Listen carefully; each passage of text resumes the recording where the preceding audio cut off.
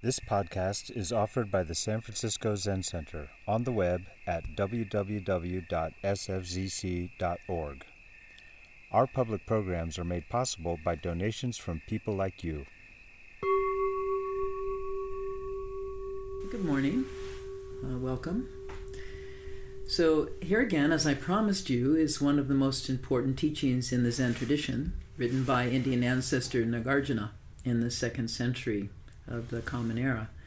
This teaching, including the beginning portion that I read yesterday, is taken from chapter 24 of the Mula Madhyamaka Karikas, meaning the fundamental wisdom of the middle way. So, what is the middle way?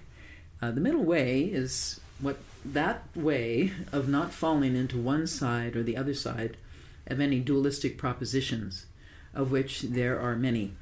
There's right and wrong, inside and outside, self and other, black and white, men and women, gay and straight, and so on. So it might help us to see why this teaching is important for us to try to understand. In the middle way teachings, Nagarjuna uses the terms ultimate truth and conventional or relative truth. And he also uses two terms familiar to us from the Heart Sutra, form and emptiness, as another way of explaining the two truths. Now, I don't know how these words strike you as lyrics to the song, but I'd suggest that you listen. And the more often you listen to Nagarjuna, the more likely you will be able to understand what he is saying about liberation. The Buddha's teaching of the Dharma is based on two truths: a truth of worldly convention, the relative truth, and an ultimate truth. Those who do not understand the distinction drawn between these two truths do not understand the Buddha's profound truth. Without a foundation in the conventional truth, the significance of the ultimate truth cannot be taught. Without understanding the significance of the ultimate truth, liberation is not achieved. By a misperception of emptiness, a person of little understanding is destroyed, like a snake incorrectly seized, or like a spell incorrectly cast. And for that reason, that the Dharma is deep and difficult to understand and to learn, the Buddha's mind despaired of being able to teach it. For whom emptiness is clear, everything becomes clear. If emptiness is not clear, nothing becomes clear.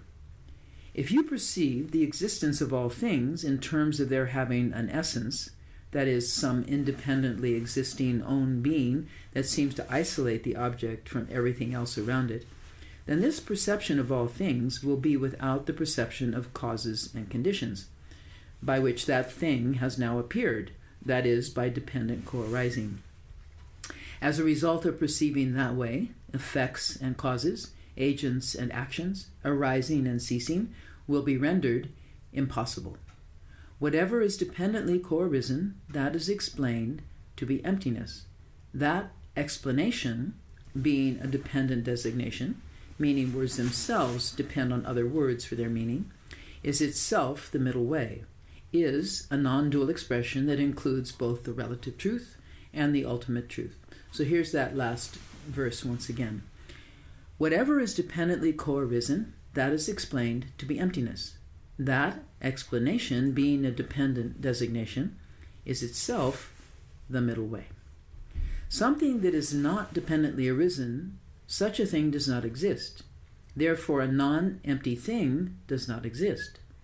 Whoever sees dependent co-arising also sees suffering, the first noble truth, and its arising, the second noble truth, and its cessation, third noble truth, as well as the path, fourth noble truth.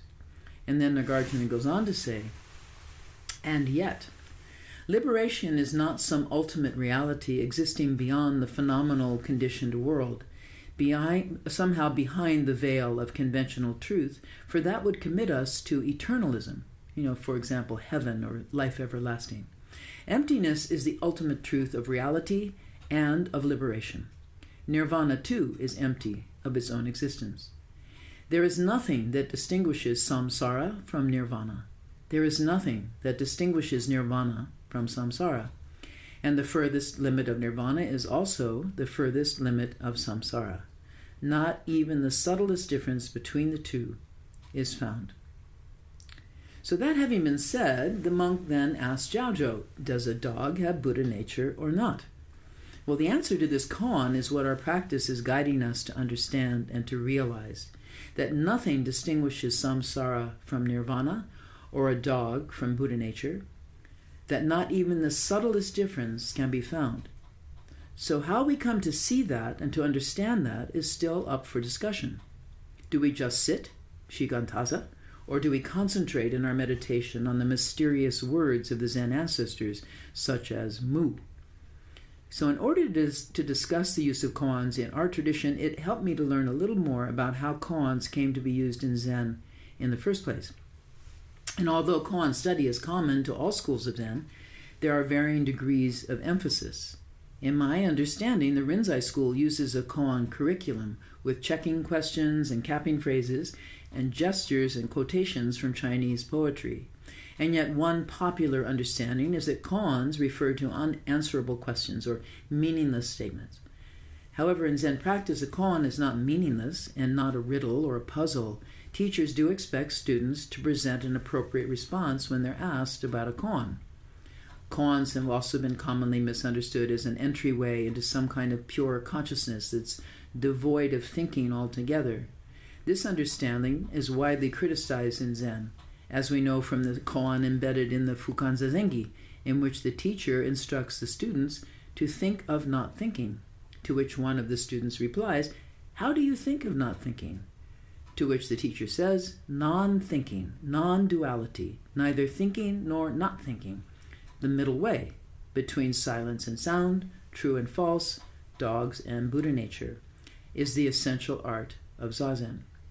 In fact, the central theme of many koans is the identity of opposites, form and emptiness, essence and function, ordinary and holy, busy and not busy, thinking and not thinking, in which the teaching of non-duality is explored again and again. Hakuin's well-known koan, "Two hands clap and there is a sound. What is the sound of one hand?" It's clearly about the two and the one. The koan asks you first what duality is, the two hands, and then what is non-duality, the one hand. In another famous koan, "What is your original face before your mother and father were born?" the phrase father and mother also refers to duality. So this teaching of non-duality would be familiar, the teachers tell us, to someone educated in Chinese poetry and philosophy, where so much thought is presented through images of paired opposites. Your original face alludes to the original non-dual, all-inclusive nature of reality itself, and mother and father to the split, which in the worst of cases we call a divorce.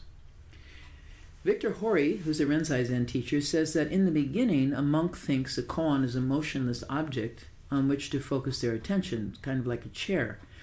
But after a long period of repetition, the practitioner realizes that the koan is also a dynamic activity, the very activity of seeking an answer to the koan, which the student is actively doing, at which time the koan comes to life. In studying a koan, the self sees the self in action, not directly but under the guise of this koan.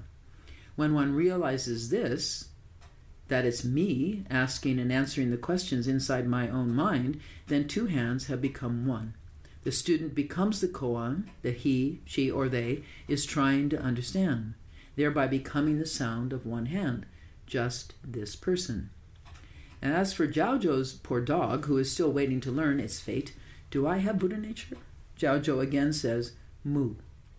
In Rinzai Zen teacher John Tarrant's commentary on this koan, he cites Rainer Maria Rilke's advice to a young poet.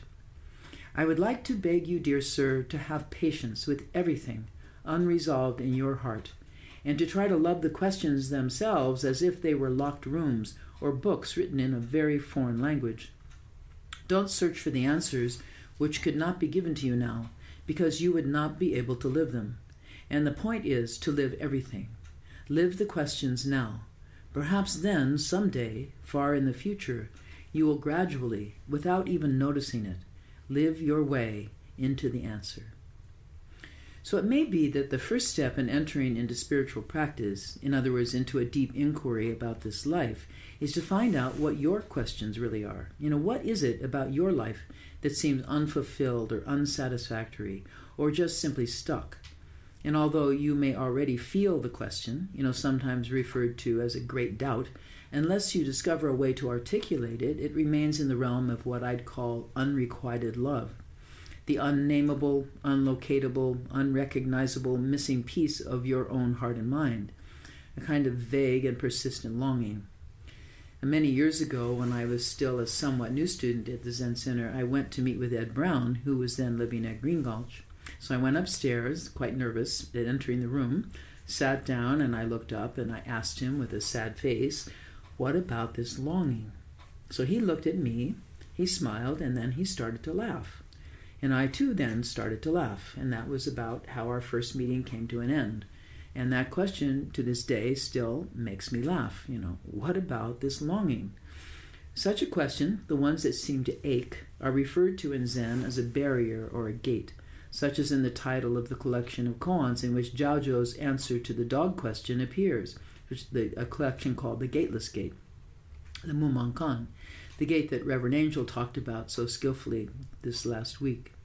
John Terrence says that if a koan is interesting to you, the way a song or a poem might be, then it might be worth your trouble to spend some time with it, writing it, chanting it, remembering it at the oddest times, as if the koan is remembering you. So this koan of Zhaozhou and the dog has been around a very long time and is still considered the best one for beginners entering into systematic koan practice of the Rinzai approach to what we might dare call, a breakthrough experience. So this question of breakthrough itself is one of the hallmarks of where the two schools, Soto and Rinzai Zen, seem to part ways, at least as far as emphasis is concerned. And I'll talk about that a little more as we go along. So what is the gate that we're trying to open anyway? Tarrant calls it the gate of the heart. I really like that. The gate that opens up our hearts to the simple joy of being alive. Another way to understand opening the gate is to think of it as entering into a new or a different space than the one you're already in, kind of like a reincarnation. In the case of koans, that might mean opening to a new way of seeing things, such as the shift that can take place by focusing on the context in which the present moment is being lived, or what Suzuki Roshi called our big mind. Mostly we humans seem wired and subsequently trained to focus our attention on the content, or the foreground of our field of awareness, words or images, memories, sensations, and stories. In Suzuki Roshi's terms again, our small mind or our self-centered mind. Once you begin to identify with the background, with the context of your life, then the foreground, in particular the stories that we call problems, may begin to show us what they truly are, how one by one they arise, and one by one they simply vanish, like those lovely snowflakes landing on a hot iron skillet, with a slate sizzling sound. If you think of all the stories you've told yourself over the years, to say nothing about this past week, about death or injuries, cold weather, blisters, broken hearts, fear, hunger, money, anger, where are they all now? Where are those stories? So what I'm not suggesting by coming to see the contents of our minds as mere appearances or mere stories is to then disrespect or disregard those appearances. This very important issue is taken up in the second koan in the Mumonkan, the Hyakujo and the Fox, which I'll be talking about in the Rohatsu Sesshin. In the case of this koan about the dog, it's useful to set aside resistance to the shifting from the foreground, the stories we tell ourselves, to the background, from the vastness of reality itself, out of which all things, including all of our stories, have appeared. And then we can see if shifting perspectives might be of use in our life, especially because shifting is already what's happening. We may just not be so aware of it. So this shift of perspective is what the Buddha saw and talked about. And yet it might be hard to believe without passing through the gateless barrier of great doubt. The great doubt about what we think and feel, what we see and believe about what we see, and then there's the biggest one of all, who we imagine ourselves to be or not to be.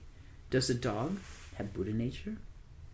Koans, as I've said, have been around a long time, and through those centuries many sincere humans like us have made use of them to understand themselves and this world, and in particular what we call the problem. For Shakyamuni Buddha, the problem was the suffering of humanity due to transiency. We might say that his was the koan of birth and death. just as it's written on the Han that we strike each morning before Zazen. Great is the matter of birth and death. Know forever. Gone, gone. Awake, awake, each one. Don't waste your life. For Dogen, the driving question that drove him across the sea to China, as I read to you last sesshin, was this one. As I studied the many schools of Buddhism, they all maintain that human beings are endowed with Buddha nature at birth. If this is the case, why did the Buddhas of all ages, already in possession of enlightenment, find it necessary to seek enlightenment and to engage in spiritual practice? So what might be the driving question or problem for you? Finding your own question is the most essential part of the spiritual journey. It's the first place that you take a step. By making use of these ancient conversations between sincere seekers and those who had gone before them, the ones we call our ancestors, we can begin to locate not only our own questions, but also the ones we didn't even know or suspect that we had, such as whether or not a dog has Buddha nature.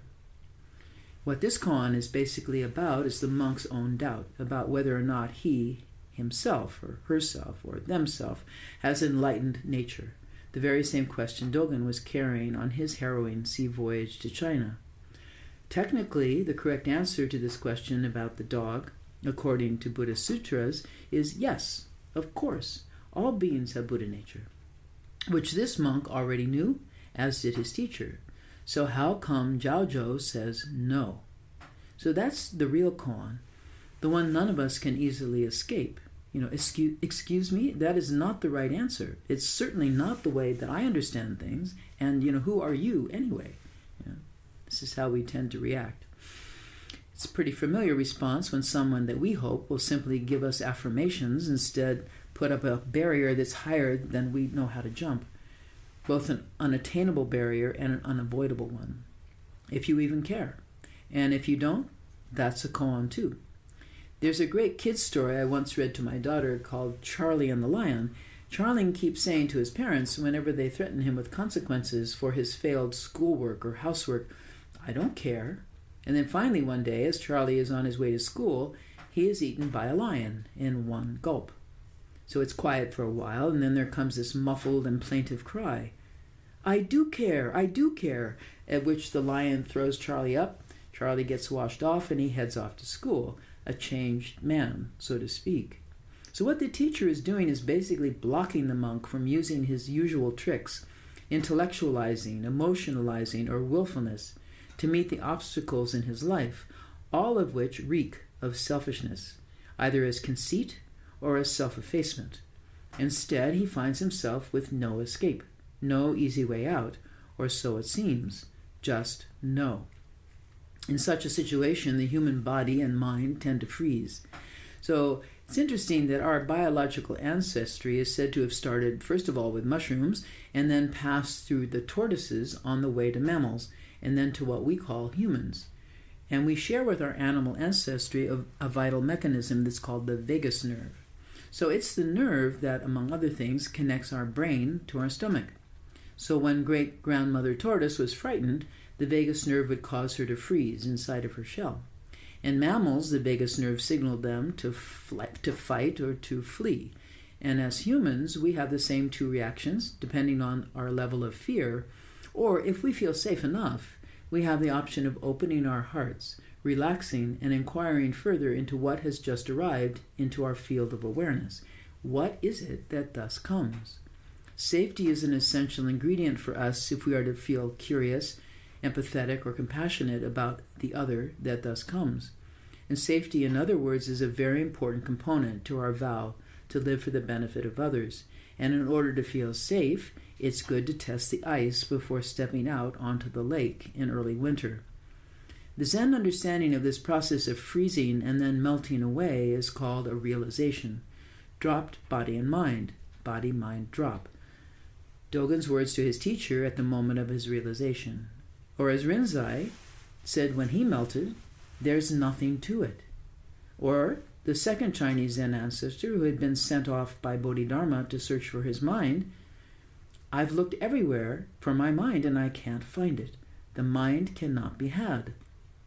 And then there's our founding ancestor, Tozan Ryokai, on seeing his face reflected in the water.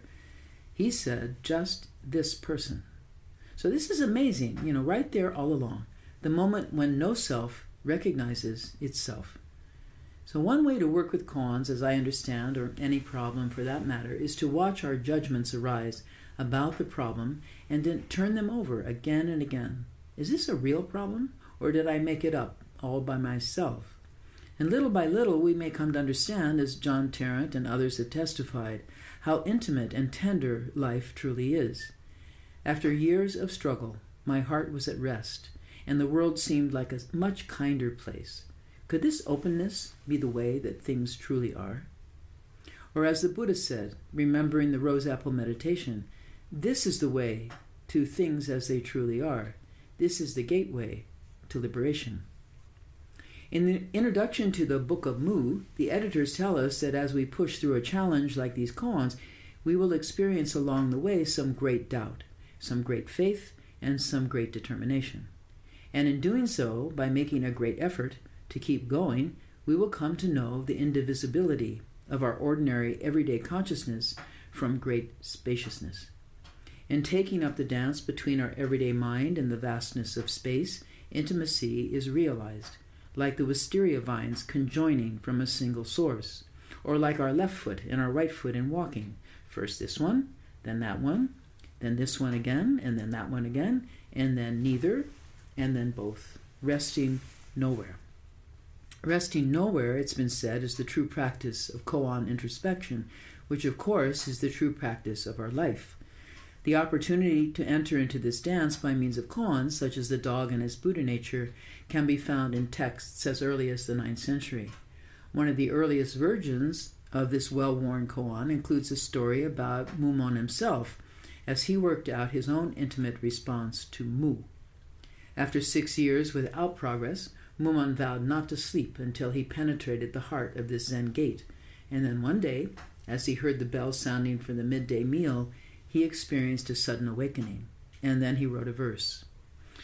A clear sky and shining sun, suddenly a great thunderclap. In an instant, all beings' eyes are opened, and the myriad things come together as one. And the following day, Mumon entered into his teacher's room to gain confirmation of his experience. His teacher, whose name was Yulin, said, "Where did you see these gods and devils?" Mumon shouted. Yulin also shouted. Mumon shouted again. And by this exchange of shouts, Mumon's awakening was confirmed. So how about that? Just like the blue jays squawking and the babies laughing, frogs croaking and dragons roaring, these two sincere seekers found a way to let it all out, face to face. They found a way to open the gateless gate, which at least one of them had been convinced was locked. As Zen teacher and psychiatrist Barry Magid says in his essay called The Baby and the Bathwater, the gateless gate of Mu is really the opposite of impenetrable, the opposite of locked. The gate and life itself is wide open to us, just as the way it is. In fact, there really is no barrier anywhere. So why is there a problem? Why is Mu, why is life so difficult to pass through? Well, it's simply because we haven't had an experience of the openness in our lives. We feel that there are barriers everywhere, inside and out, barriers that we don't want to face or to cross, barriers of fear, anger, shame, pain, old age, sickness, and death. We think that all these forms of suffering are blocking our path. We don't see or trust that they themselves are gates, are the path, that everything is a gate, and we can enter everywhere. The hardest and most difficult work of our practice, both on and off the cushion, is recognizing that we ourselves have set up the barriers that are splitting us off from the spaciousness of life. That's what this old story about a Zen teacher, a monk, and a dog is really about. The problem of separation, those imaginary barriers that we set up within ourselves, between ourselves, and against the world.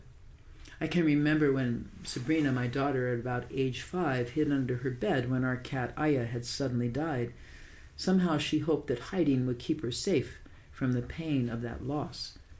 In Mumon's commentary, he summarizes our activity of barrier making with a simple phrase, has or has not, as in, does the dog have or have not Buddha nature? Have or have not represents all the dualistic propositions we habitually use to cut ourselves off from just about everything. Even though the monk had been taught that the dog, along with everything else, is Buddha nature, he really doesn't believe it. He doesn't believe that a lowly dog, but more importantly, himself, could be anything like an awakened being.